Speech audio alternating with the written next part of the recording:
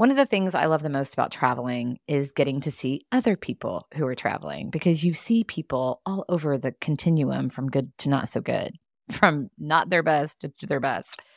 And recently at the Denver airport, I had a particularly good experience that inspired today's Daily Dose of Leadership. I arrived at my gate about an hour before the flight and plugged in my laptop and phone at a large table that sat several other people, and soon others began to join me. In particular, a Black man with a beautiful smile and such a great vibe, wearing a Motorola windbreaker, and a white woman who clearly carried a lot of stress. There's a big difference in their vibe, and I could feel it right away. And as the woman joined the table, she was bitching about her sister not wanting to pick her up at the airport. She went on and on and on about it. And I was thinking, well, can you blame her? And as we all did our thing over that hour, checking emails and having phone calls, we talked a bit here and there. The nice man mentioned that he lived in Los Angeles and he loved it in Los Angeles. And at the exact same time, I said, that is awesome. I'd love to spend more time in LA. She said, yuck, I hate everything about California. We both laughed at the juxtaposition of our comments.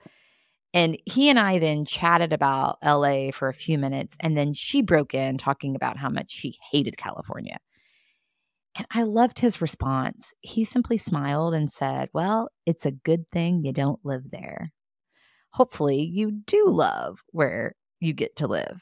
His response was so disarming. And she continued to talk and continued to be negative. And he just kept going positive. It reminded me of the Michelle Obama quote in Action, when they go low, we go high. I saw that in him.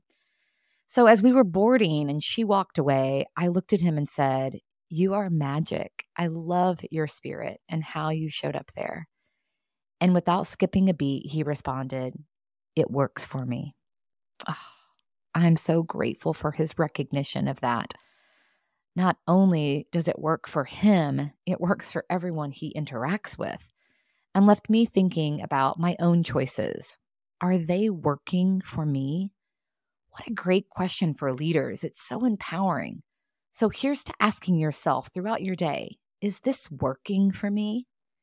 Is how I'm showing up working for me and for the people I'm serving? After all, we get to choose every single time how we respond and how we show up in relation to the world. What a great way to take care of yourself and ultimately each other.